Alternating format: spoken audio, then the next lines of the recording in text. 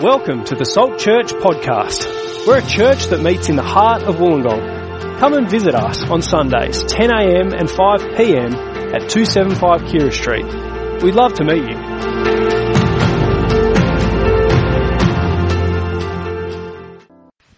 Thanks, Fee. Good morning, everyone. Great to see you here this morning. Great to be back from holidays. If I haven't met you, I'm Michael, one of the pastors here at Salt. Welcome if you're tuning in online as well. Great that you could be with us, but fantastic that some of you are actually here in person. So it's great to see at least half of your faces this morning. Now, Happy New Year to you, if I haven't said that to you already. And I don't know about you, but New Years are great, aren't they? Because a new year is new possibilities, a fresh start, big things can be on the horizon. In a couple of weeks, I want to share with you our plans for Salt this year. Now, two things haven't changed. One is you would have noticed COVID is still with us. So unfortunately, that's where we're at. You would have noticed that's affecting everyone in our community. I was at a cafe a couple of days ago, and just almost every shop says, just be patient with us because we're short-staffed. People are at home isolating. Some shops are closed. Feels a little bit that way with church. We're not closed, we're still running.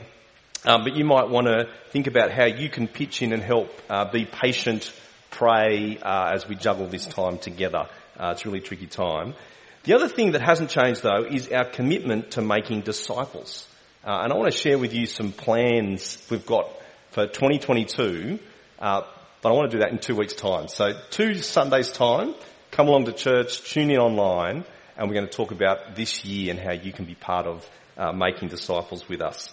Why don't I pray, and then we'll get into this topic of karma. Let's do it.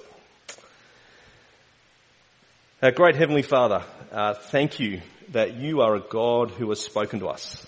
You have not kept us in the dark. Your word is living and active. Your word is a light to our feet. It is wisdom. Father, please help us hear it this morning as we navigate this topic. And we pray it for Jesus' sake. Amen. Well, last week I was chatting with my barber and I walk into the barber shop, as I do, and I want to sometimes I walk into the barber and I just want to sit in the chair. I'll have a chat to my barber. But my barber is always up for a really meaty chat. Okay? He goes deep. He knows I'm a Christian. He often asks me about church. Last conversation I had with him, he asked me, when you talk about the new creation, heaven, is it like this world or is it completely transformed? They're the kind of conversations we have. He's from a Buddhist background. He grew up in the subcontinent. He's very curious about Christianity. He's found a few Christians in Wollongong and he wants to know more. He grew up, as I said, on the subcontinent. He learnt about Christianity, he told me, one day of the year pretty much. It was Christmas Day every year as a kid. The Jesus movie would come on. It was kind of bizarre. On Christmas Day, because that's a Western Christian thing. That's what Christmas is about, Jesus. So he learned a bit about that. He also learned about Santa Claus. This time, he asked me my thoughts on karma, as it would turn out, which was fantastic, because I'm about to give this talk. This is what he said. He said, basically, here's where I reckon it's at. If you do good in this life, it will come back to you. It will reward you. If you do the wrong thing, the universe is going to catch up with you. And so we spoke about this idea for a while, until I said to him, actually, Jesus disagrees with you. I always pick the moment to put these lines in. It's not when he's got the razor on my neck. He'd already worked out that karma doesn't always seem to work. Sometimes people get what they deserve, but sometimes, he said, it takes a while for karma to catch up with them. Actually, sometimes it never seems to catch up with them. People seem to get away in this life scot-free. He was curious, is there a better answer? I said, come along and hear the talk this Sunday. Watch online. But he said, no, he can't wait. I've got to keep talking about this. And so I haven't got enough hair to have a long conversation, right? And so we kept talking, but let's explore it now. Let's think about karma. I'm going to do a little bit of a longer introduction as we understand karma before we get to parts of the Bible. And we'll flick around to different parts of the Bible, so have your Bibles ready. Where does karma come from? Well, first, I reckon there's 3 points of contact for us when we think about karma. First and foremost, karma is central to Eastern religions, Hinduism and Buddhism. So it's very influential in Eastern culture. And it's the idea that how you live now will determine the quality of your life in your next life. The life that you live here on earth again. So it's actually tied into the idea of reincarnation, that everyone is born and then reborn into another life in the next life. So born, die, born again, but born again in this life in an earthly body, and you might be anyone in the next life. In fact, you could be anything, any living thing. In fact, you could come back as a cockroach. And here's how it works. If you are unselfish, if you're kind, if you're good, if you're holy in this life, you'll be rewarded by being reincarnated into a pleasant life the next time round. But if you live a selfish life, if you live an evil life, you're going to be reincarnated to a very poorly life, a very unpleasant life in the next time round. In other words, you reap in the next life here on earth what you've sown in your current life, the life that you're living now. Now, hopefully you can see already that has massive implications for the way we treat people who are suffering, yeah? People who are poor, people who are disabled, people who are sick. If that's the way they are, it's because of their sins in a previous life.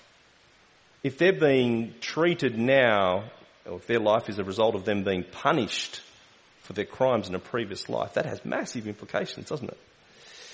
Have a look at this picture. There's a class of people in India, and India is full of a class system. It is huge. It divides the nation. There's a class of people called the Dalits, the untouchables. They are the lowest of the lowest caste you could possibly imagine. I think there's 6 or 7 castes, and they're not even on that list. They're kind of below that list. They're the forgotten people. They're the people that undergo appalling mistreatment. And according to traditional Eastern religion, their lot in life, the reason they are the way they are, is because of the crimes they've committed in a previous life. And so they are left largely to die in poverty. They're treated as slaves, they're abused, they're harassed, even murdered with no regard for their life. Really interesting though that who ministers to them, a group of people often who have a very radically different view of the world and God and Christians, often minister to this group of people in India. Can you see the way we think about God, the universe, us, has a massive impact on the way we treat people? The second point I reckon that comes up is it comes up in modern Australia. I don't know whether you've noticed this. It's become more and more popular in Western culture, even trendy to take on an Eastern religion, but take it on in a much, much softer version. So I reckon here in the West, we're very focused on our life in the here and now. We're not so much thinking about eternal life or the next life. We're not thinking about reincarnation, heaven, hell so much. Thinking about payback, karma, that revisits you in this life. So when something good happens, you hear people say, the universe is rewarding you. Yeah. If you do good things will be returned to you. You hear phrases like, what comes around goes around. How you treat people is the way people will treat you. And so people live by these things.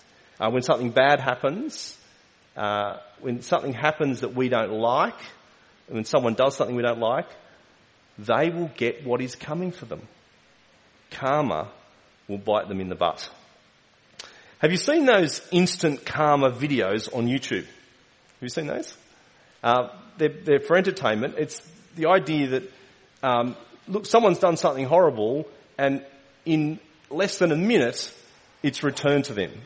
So you see that video like a motorbike rider who comes up behind a car, goes on the inside, grabs the lady's handbag out of the passenger seat, steals it, tears off, and then crashes. There's instant karma right there. He's got what he deserved. But it's also in this song. Have a look at this song. It's Scottish band Travis. It's got a famous line that says, "Why does it always rain on me? Is it because I lied when I was 17? It's all about karma. Here's this guy, Fran Healy, leader of this Scottish band, and he's trying to work out how come bad things always happen to me. And here's the thing, you're living in Glasgow, Scotland. It always rains, it snows, it's terrible weather. And someone says to him, "Well, why don't you go off and have a holiday? Go and get some rest. Go and enjoy the sun. That's what you need." And there's a place in southern Israel where even in winter, it doesn't rain. And so he heads off there, and on the way to the hotel, it begins to rain. And it rains the next day and the next day. And actually rains for the whole week that he's there. And he thinks to himself, am I being punished? What have I done? Was it when I lied about my age when I was 17 to get a job behind the bar at one of the biggest bars in Glasgow, Scotland? Is that why things don't go well for me? I'm paying for it. Thirdly, I reckon you hear it amongst Christians. It's not a Christian idea at all, but there's a Christian version of it that actually distorts the Christian message. I don't know whether you've heard this. Christian, something bad happens to you, God must be punishing me. I must have got God is unhappy with me. I've done something wrong. I'm on the wrong side of God. I'm going to cop it from God. We'll come back to that a bit later. What does karma say about us? It says that we're searching for answers, yeah? You might not agree with karma, but you can be sympathetic to people know there's something going on. There's a connectedness with the universe. It's a powerful motivator, isn't it, for people to live their lives? It's actually quite convenient too, isn't it? Because it's not a personal God that I've got to interact with. It's the universe. The universe will reward you or punish you. It also is attractive because we're in control. I can actually set the bar of what is good and bad. But it's also great because we long for justice. We long to know this wrong will be righted. I reckon you see that in our world all the time. Do you notice with Novak Djokovic, it's on the news at the moment. We're all sick of the controversy. We want to see the Australian Open, not the controversy. But the question is he being unfairly treated? Should he be let into the country? Should he be able to play in the Australian Open? I'll leave that to you. I won't comment.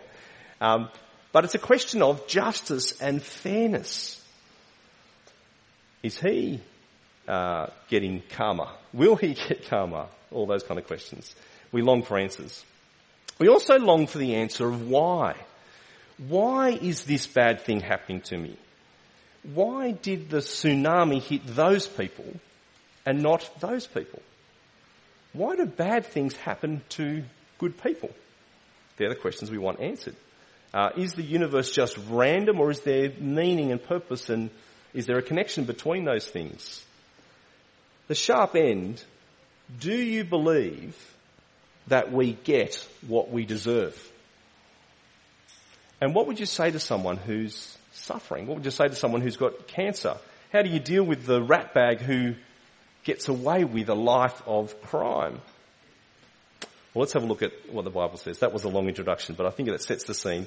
Look at John chapter 9 with me. Turn to John chapter 9, because here's where Jesus says no. Here's where Jesus says no to karma. John chapter 9, Jesus meets a blind man. Verse 1 of chapter 9, John's Gospel, John's biography of Jesus' life. As Jesus went along, he saw a man blind from birth. his disciples asked him, "Rabbi, who sinned, this man or his parents, that he was born blind?" Now it's really interesting that John makes the point he's born blind from birth, right? So it seems he's not caused his blindness. It's not because he's had poor diet. It's not because he's been foolishly looking into the sun. Has the universe done this to him? Why has he been born blind? Is this a result of his sin? The disciples want to know. Did he do something against God, or did his parents do something against God, more logically, that they had a son born blind? And look at what Jesus said. It's radical. Neither this man nor his parents sinned, but this happened so the works of God might be displayed in him. See, why is this blind man born blind? I reckon there's two reasons. One is implied. It's not explicit here in Jesus' words, and the other one is explicit in Jesus' words. The first one is the answer the Bible gives right back from Genesis chapter 3. We live in a good world, a world that's created by God, but we live in a broken, fallen world where blindness happens, where deafness happens, where cancer happens. God has cursed the world in his judgment. And it's good, but it's marred by sin and sickness and death. And that falls across the creation. And there's not necessarily a cause and effect relationship between those two things, yeah? It's not that you sinned and therefore you're blind. Sometimes there's a connection. Sometimes you do something really dumb and you're suffering for it.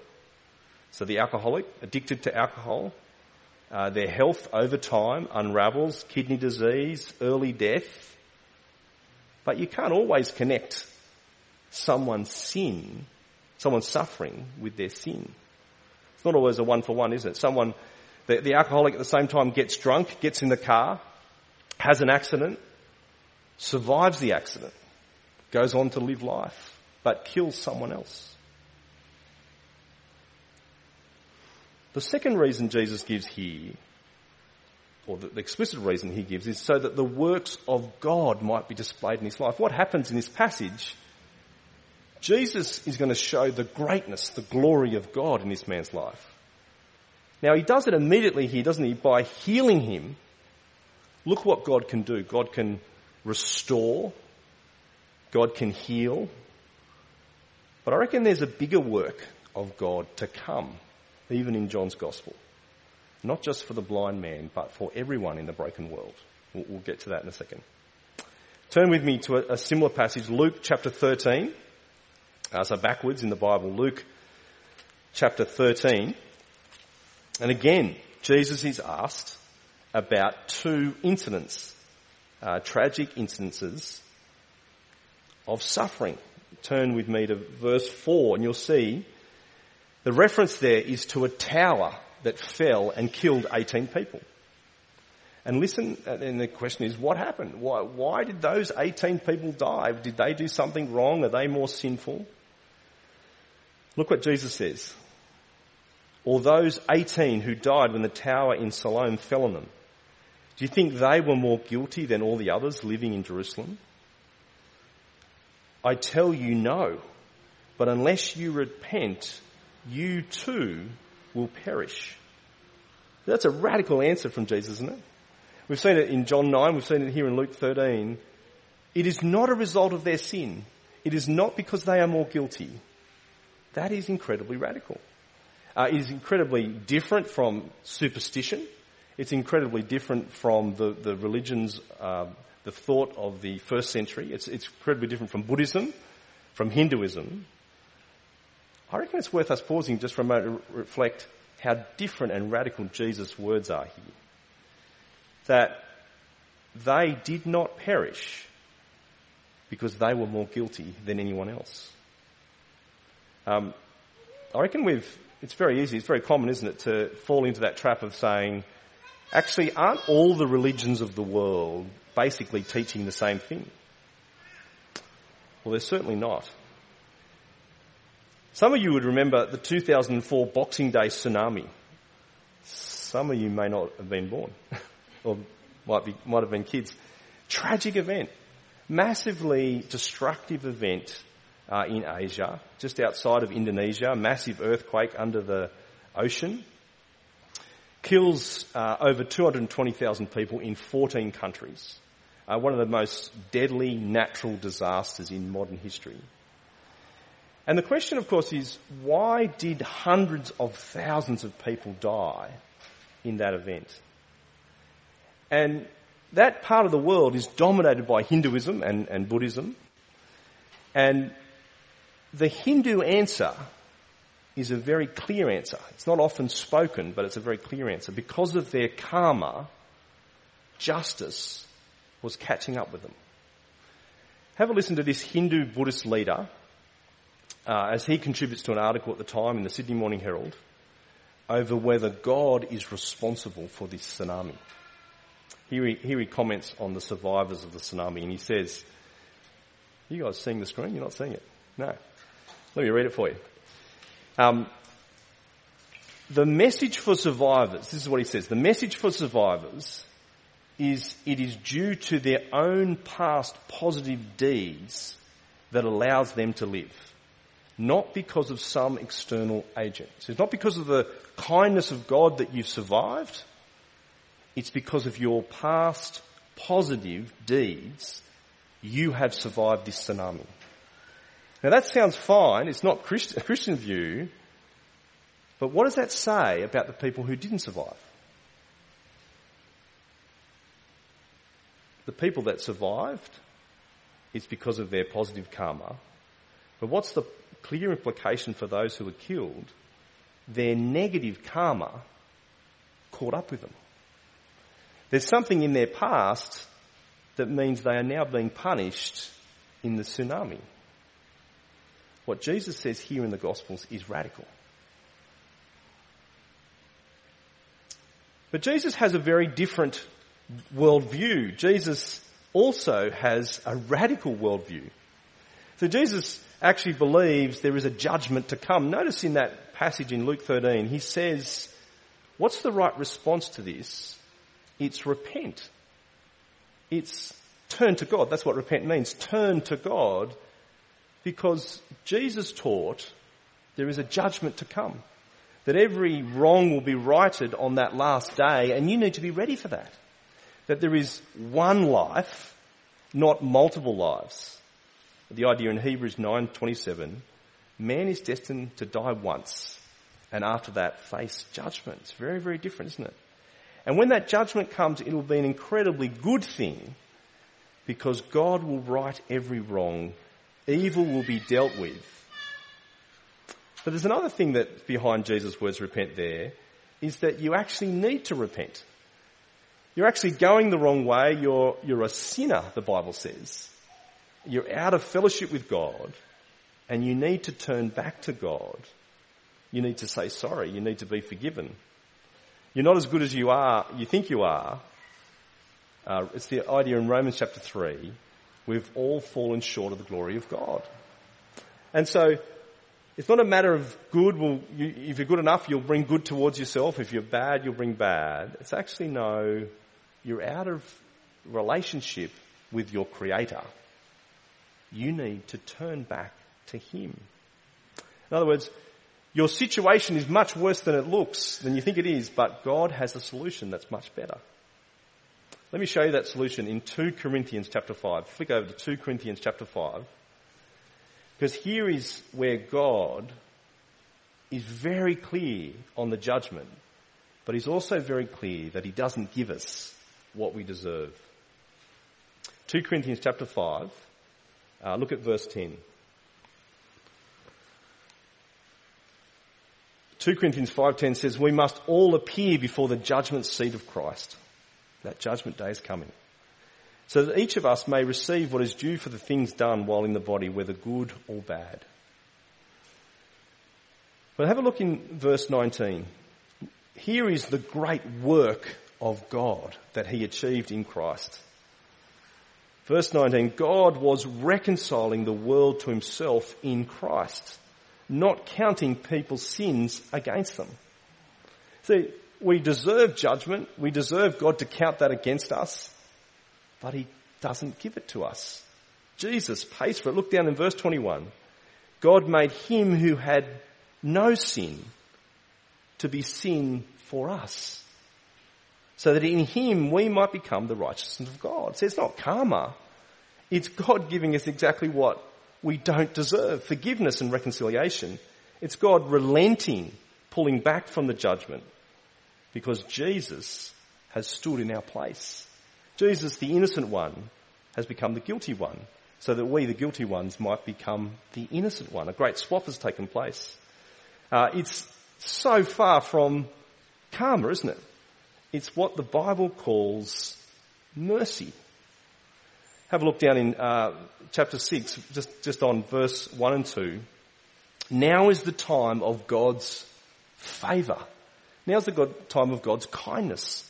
Now's the day of God's salvation, where he will rescue us. This idea of God's favour, of God's grace, of God's mercy is massive in the Bible. It's all over the Bible. Let me show you one place, our second last passage, Ephesians chapter 2.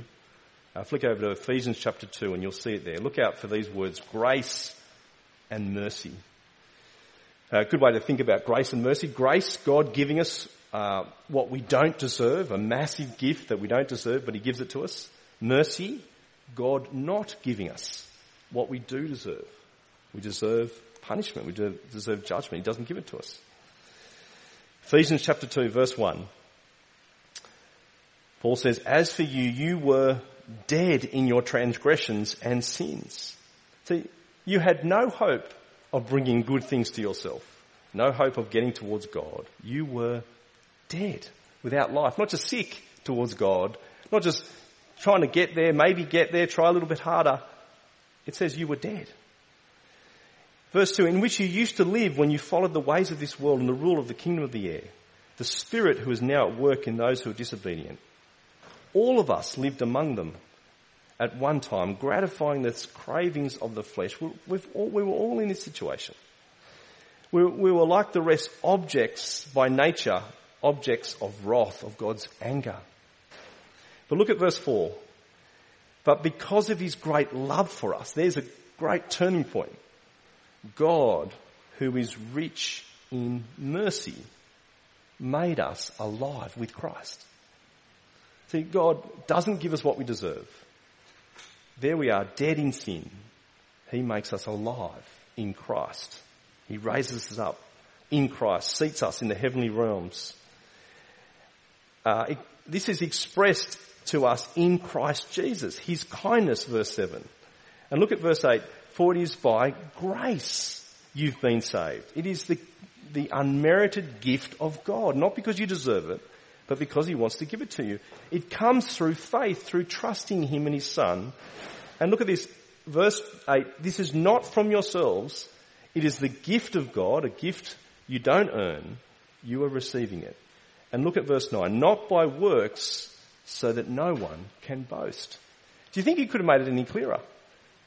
God is merciful. God is kind. You're not getting what you deserve. Even the good thing that you get from God, forgiveness, hope, peace, eternal life, is because of the kindness of God. Now how refreshing is that? How liberating is that? How life-changing is that? How radically different is that from earning your way to salvation? Heard someone say that actually karma is caught up in every other religion in the world except Christianity. Because in Christianity you don't get what you deserve. It's no wonder Christians treat people, or should treat people, with love and mercy. Because we've been treated with enormous love and mercy. That's the God that we worship.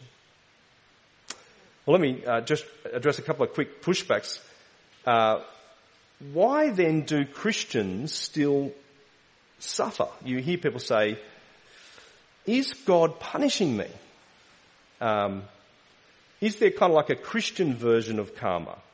And I want to say, as you think about these passages, you've got to say no, haven't you? God has forgiven you. God has reconciled you in Christ. God could not be happier with you in Christ because of Christ. You are completely forgiven. Your sins have been dealt with. You have eternal life. You are restored to the Father. God is not punishing you. God punished his Son on your behalf. Still raises the question, why do we suffer? Well, very briefly, we suffer because we live in the fallen world just like everyone else. We also suffer because we follow Jesus. There's a difficulty, a hardship, a persecution that comes as we follow Jesus. But how are we to think about this hardship? Turn with me to Hebrews chapter 12, our last passage for this morning. Hebrews chapter 12, as you wrestle with why is life so hard as a Christian. Hebrews chapter 12, verse 7. Endure hardship as discipline. God is treating you as his children. For what children are not disciplined by their father? If you're not disciplined, and everyone undergoes discipline, then you're not legitimate, not true sons and daughters at all.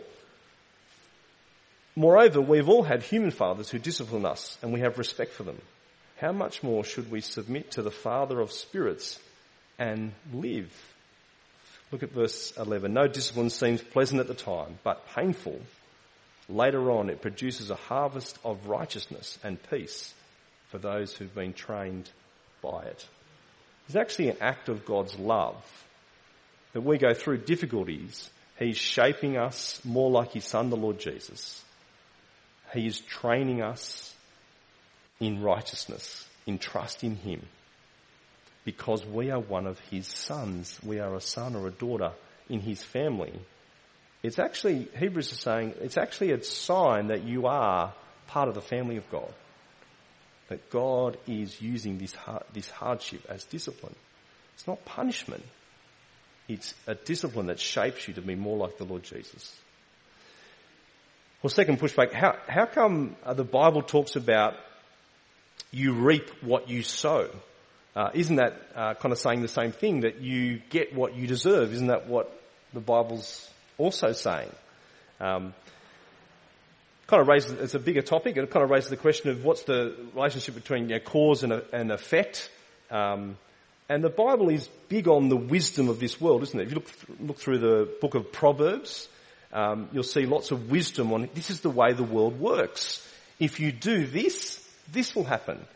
Don't do this because this will happen. And so it's encouraging you to live within the framework of God's orderly creation and within the wisdom of the world. But it's also a messy world. It's also a world that's broken and fallen and marred by sin. And so it won't be as neat as you do this and this will happen. I think you know that from life experience. Give you one example. Proverbs 10:4. Lazy hands make for poverty, but diligent hands bring wealth. Is that true? Well, most of the time it's true, isn't it? If you are lazy, if you keep having lazy habits and patterns, if you don't go out to work, you won't have anything to eat and you'll be poor. If you're diligent, if you work hard, if you're disciplined, you'll be able to feed yourself and your family and be generous to others. But sometimes it's the reverse, isn't it? Sometimes you see lazy people who prosper. Sometimes you see really hard-working people who've worked all their lives and at their retirement go broke. Sometimes through no fault of their own. And it's the same with morality and justice. Living in a fallen, broken, evil world, sometimes evil people will get away with it even in this life. That's part of the world in which we live in. They will flirt justice. But here's a way that you will always reap what you sow. It's your response to Jesus. If you trust in Jesus, you will have eternal life. You will be part of his family. He will shape you. He will keep you. You will be there on that last day. There is a one-to-one correlation. There's a cause and effect there at that point. And similarly, if you reject Christ, there is estrangement from God. There is not forgiveness. There is separation from God. Let me read to you Galatians chapter 6. A man reaps what he sows. The one who sows to please his sinful nature, from that nature will reap destruction. I take it sometimes in this life, but definitely in the next. The one who sows to please the Spirit, from the Spirit will reap eternal life. Let us not become weary in doing good, because you might be tempted to, is this going to work out? For at the proper time we will reap a harvest if we do not give up. Have that eternal perspective in mind, that last moment of judgment and eternal life for those in Christ. What are we to do with all this? Well, I reckon, I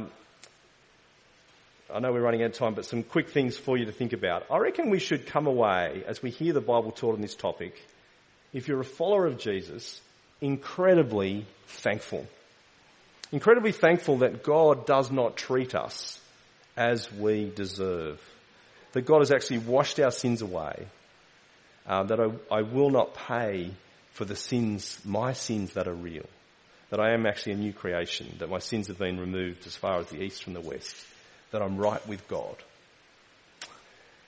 And if you're not right with God, can I encourage you to think about that even today? To think about who can I talk to about getting right with God, trusting in Jesus so that my sins might be forgiven. But secondly, I reckon it should keep us incredibly humble. If we don't get what we deserve, and every good thing, including eternal life, and every good thing before then, is from the goodness and kindness of God, then that keeps me incredibly humble. Let me read to you a couple of quotes from Bono, lead singer of U2. He says this: "The thing that keeps me on my knees is the difference between grace and karma." You see, at the centre of all religions is the idea of karma. You know, what you put out comes back to you. And yet along comes this idea called grace. And upends all that: as you reap, so you will sow stuff. Grace defies reason and logic. Love interrupts, if you like, the consequences of your actions. Which in my case is very good news indeed, because I've done a lot of stupid stuff. And at that point, the interviewer wants to know, what is that stupid stuff? And he says, that's between me and God. But I'm in big trouble if karma was going to finally be my judge. I'd be in deep, and I won't say that word. It doesn't excuse my mistakes, but I'm holding out for grace. I'm holding out that Jesus took my sins onto the cross, because I know who I am, and I hope I don't have to depend on my own religiosity. That idea, whatever you've done, whatever you've become, Jesus can forgive you, and he gets that. Which is the last thing I want to say. What incredible hope does the Bible give for people who know that they are guilty? And what incredible hope does it give to people who've been sinned against in incredibly awful ways? It's not the false comfort of karma in this life or even in reincarnated life. It's the comfort of the gospel. That your sin can be forgiven. That God can wash it clean. He will not give you what you deserve. But it's also that idea that when the judgment comes, God will deal with every wrong. He will right every wrong. He will deal with evil once and for all. No one will get away with anything. There is the comfort for those who've been sinned against. What a hope. What a message to take to the world. Let me pray. Our gracious Heavenly Father, we thank you again this morning that we are people who have been forgiven, who've been washed clean, had our sins removed, that you have reconciled us to yourself. Father, please again fill us with thankfulness. Help us to again appreciate what you have done in Jesus at the cross.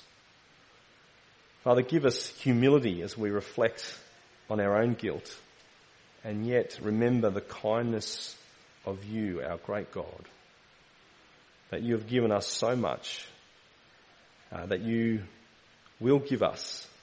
We will enter into eternal life because of Christ. And this is all because of your grace and your kindness to us. And Father, thank you for this message that you've entrusted us to. This message of grace and mercy, of hope for all, the guilty and those who've been sinned against. Father, we pray that you'd help us as we share this message with Wollongong for your glory. Amen.